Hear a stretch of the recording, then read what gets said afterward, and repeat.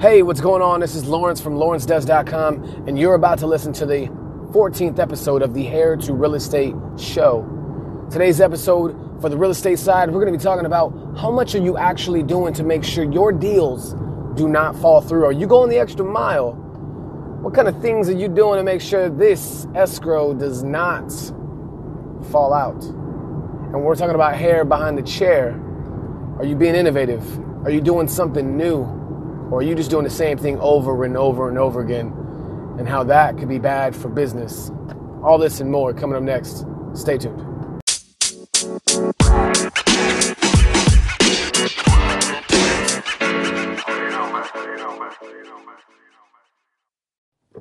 Hey, what's going on? Lawrence from LawrenceDoes.com.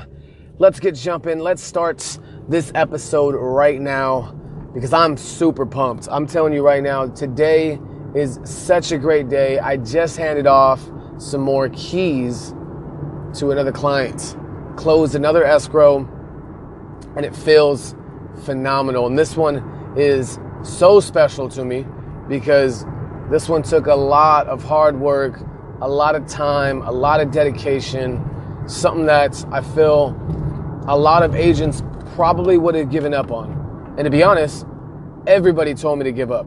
You cannot imagine how many people said, leave it alone. It's never going to happen. You're wasting your time. Actually, the agents before me that was representing this client, agents that I know, close friends and family, because they seen how hard I was working. And that is why I call myself the people's agent, because I do go above and beyond. And when times feel like nobody's on your side, I will be there. And let me tell you why, okay? I was showing this lady and gentlemen homes for the last 6 months.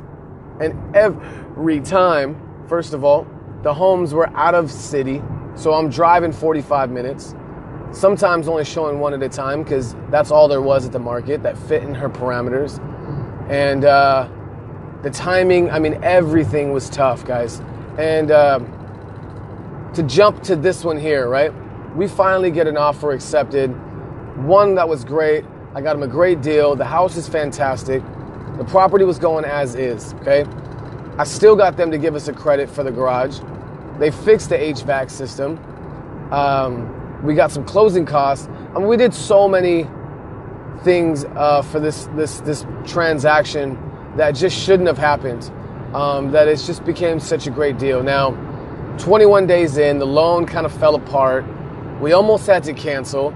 I didn't have to remove contingencies like I was supposed to. I mean, it's one of those things where, let me tell you, working with the agent on the other side was it made such a better situation because him and I both were working extremely hard to get this deal done, and he never gave up. I never gave up, and we both worked to really get this deal going. Now, we almost had a fallout. Actually, we did have a fallout. It was like a week and a half, 2 weeks of kind of this back and forth because, you know, we needed some extra funds, some more investing, and one of the investors fell out last minute. It looked to be dead in the water. I pulled some strings. I got somebody to come back in. We found another lender. Then that one didn't actually go through, and that should have been the final straw, but we went back to the original. We worked out a deal. We got that done. And then things started to roll. We started to go. We started filing some documents, executing some forms, getting things signed. Day of, we get the escrow papers, not escrow, but we get the docs out to escrow.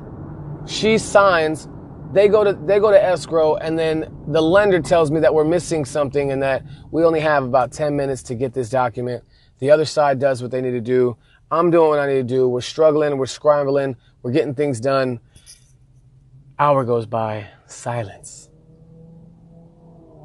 I send a text message to the lender. I say, it's not going to happen. My breath is held. I'm thinking, what's going on? I'm waiting for that text message to come through. iPhone users, if you know, got those 3 dots. He's texting. I don't have an iPhone. I'm not a Team iPhone guy. And sure enough, thanks so much. Funds are good. Everything's cleared. Thanks for all the hard work. Congratulations. And there it was. I let the breath go. I felt good. I give her a call immediately. Husband's not there at the moment. I say, congratulations. When would you like to get these keys in your hands? She goes crazy. She's jumping for joy. She's happy. They're just, it almost felt like it just wasn't going to happen. To be honest, the hour after that, I still was in shock. I didn't know if it was going to really, if it was real just yet.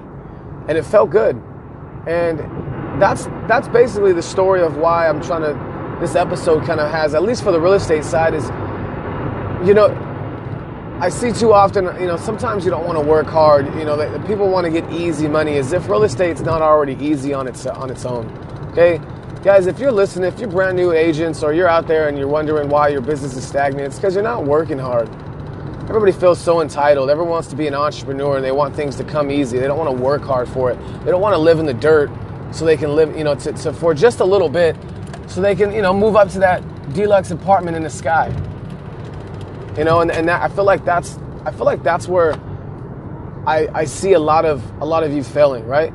Is you don't want to do the hard work. You don't want to make that phone call. You don't want to send that text message. You don't want to reply to that email. I'll tell you what, the agent on the other side, there was a time where we were both yelling at each other, yelling and screaming. He accused me of lying. I accused him of lying. It was a thing of, I told you this and he didn't know that. And then 5-10 minutes later, we say, look, man, hey, let's figure this out. Let's work together. Let's calm it down and let's go. Let's think of a solution. And we literally went from friends to not friends to friends and not friends. And I got to give him a shout out because he did a fantastic job. His name is Paul Jun with 77 Financial Group. And they did a phenomenal job of just being available, ready, taking care of the documents that was necessary in the short amount of time. And it's just the escrow. I mean, you know, it's one of those things where you could easily let this escrow fall apart if you didn't care or, you know, you didn't want to work as hard. You know, like, and it's like, guys, you work so hard just to get these clients, and then you show them these homes, and then you get upset if they don't buy the one that you want. And that's what I see too often too. You guys are trying to tell your buyers what to do, you know, whether you're not, and I feel like that's not what is supposed to be happening. You're supposed to coach them and advise them, but you're not supposed to make them feel dumb or make them feel like they don't know what they're doing, and you make them feel like you know what they should be doing and that's what's best for their interests. Now you can give them advice and advise them to make the smart decisions, but at the end of the day, you can't be upset if they don't, you know, and you can't be upset if you've shown them 12 houses and they haven't made the decision. And I feel like that's what happened. A lot of these people were telling me, how many more houses you're going to show them, or what are you going to do, and just leave them alone. And then that's not the case. Like, guys, again, you got to be here. You know, you're here to serve. You know, as a real estate agent, you're here to serve your clients. You're supposed to give them the best customer service that you can. You're supposed to be knowledgeable, guide them through the process, and appreciate their business for choosing you to represent them. And I feel like all too often, you guys, you get into this escrow and you hope that it's any sort of hiccup or sort of, you know, hurdle along the way. You either give up, you move on, and, you know, you complain, or you just don't even get there in the first place. And it's possible to make it happen. And this is more than evident that is true. I'm telling you right now, I thought this would never happen. And we had a chance. And then I thought it was dead. And then I was like, you know, and I could have given up. But you gotta push through. You really gotta work hard. You gotta stay committed. You gotta stay consistent. And at the end of the day, it's gonna work out. So make sure, guys, you know, ask all the questions that's necessary. Because I will tell you this, I bought a lot of time trying to get this other investor coming in before we went back to the original lender. And, you know, had I not just said, because, you know, what happened was when the first loan fell apart and the lender said that, you know, that funds were something, and I don't want to give a lot of details, but basically we had to walk away. You know, when I approached the other side, I said, "Listen, this is the case. It's 21 days. We're supposed to be closing today. And I'm not sure what happened, but it's not going to go through unless we figure out a solution. And I feel like most of you guys are going to say, hey, it didn't happen, and you're upset, and then you walk away. But I did a lot of things, and I did a lot of work, pulled a lot of strings, got really creative, and we almost had a whole nother solution to this problem before we even took the other lender, back into the deal. And, even when I came back 2 weeks later, he's like, oh, really, this is still a thing? And, we made some moves, we talked around, we moved some things around, and it ultimately became the saving grace to this deal, She got the house, the sellers got to sell their property. I got to help them, with the sale. Now I get some income to provide for my family. Everyone's happy. It's a happy thing. And to be honest, I feel like had I not done that extra mile, the other side wouldn't have tried as hard because they would have just folded, waited, put it back on the market, and hope for another buyer. Meanwhile, I wouldn't do my buyer a service, and I wouldn't be able to provide for my own family. So, guys, go the extra mile. Ask you all the questions. Don't take no for an answer. Work as hard as you can. Guys, ideas are nothing until you put them to work. And hard work will never substitute for a great idea. So, if you're a realtor out there, let's make it happen. Anyway, I can keep going. I'm just pumped. It's hard. I'm like trying to get deep. I don't want to get so deep, but it feels good. Like I really wish you could understand what really happened and how I've really just went through this whole situation over and over again. But you guys are phenomenal. Thanks again for sticking around. Look, we're going to get into the hair side coming up next.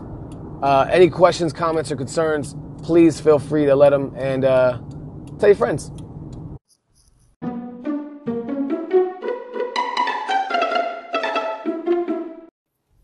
All right, what's going on, guys? You hear that sound? Is that Morse code? Something like that?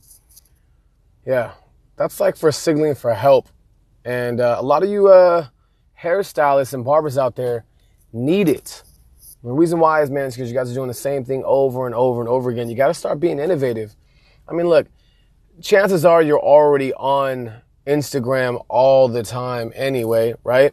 Or you're already on Facebook and you're seeing videos after videos of people spraying hair color with a water bottle or dyeing extensions with watered down, in the bowl, or what else? I mean, there's so many. I mean, I think there's that one where she like makes it thinner and then they run it over the person's head and then they pour it and then they brush it and it's like waterfall-y. And it's like, guys, and then this is where the problem is. And then you guys are just doing face and highlights. Oh, I'll do a partial. Oh, I'll do a root touch up. And then you wonder why your business is stalling and it's stale. It's because you guys aren't doing anything new. You're not trying to do anything. You don't want to try to learn balayage or oh, no, you know everything, right? So you know it's only a fad. Or I'm like, guys, look, if you want to start making some more money, you want to start picking up your business, you got to start promoting new, different things. Find something, see something. If you guys are behind the chair, you're already creative in the first place. So you should want to learn and try new techniques and do something new that you didn't know before. And it's very simple. I mean, really either get out of dollhead or, you invite some clients or, past clients, some new clients, past clients for a free service and let them know you're going to try something out. Maybe a new cutting technique. Maybe something like, it could be something simple as updating your shampoo, at the bowl. Not the brand. Everybody does that. Like, yeah, we're not trying to sell new products and make new margins this way, okay? That's all right. That's a whole different show, and I've talked about that before. No, I'm talking about maybe this time why don't you take some classes from a massage therapist and learn how to give a really nice head massage and let your clients know. I'm telling you right now, if you've done that, right? Let's just say you don't already give a good shampoo, which is beyond me. I think any salon, I think every stylist in the world should be giving great shampoos. I'm talking they should be so good that clients should only be coming to you.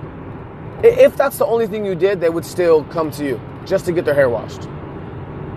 Because anybody can wash their own hair. If you're going to wash it for them, of course, if you're going to wash and then you're going to, if you're applying color and you're going to wash, you're going to rinse and you're going to apply a toner and you're going to dry and then you're going to come back and then, yeah, of course.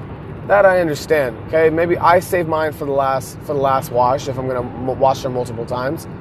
But if you guys are just over there rinsing their hair, applying shampoo, barely scrubbing, rinsing it out, okay, putting it, and then especially if you're just putting a towel on their head. If you're just putting a towel on their head and you're drying them and just like, all right, see you at the chair, that is terrible. And I actually don't even feel bad for your business because it's like you're not even trying. And I'm hearing, look, I'm very empathetic that maybe you didn't learn or you don't know. But it does strike me very odd that I know certain stylists get people in a chair and they don't take the time to do so. And I mean, if you disagree and you think that, if you're really good, you don't need to or something like that, I mean, yeah, great, I guess so. But even then, you're going to wash them anyway. I mean, you can't spend an extra 5 minutes giving them like a deep massage or something that they can do just to get a little, but that's besides the point, okay? That's just one of the things. I'm getting off topic. That's one of the things that you could be doing in order to expand and build your business.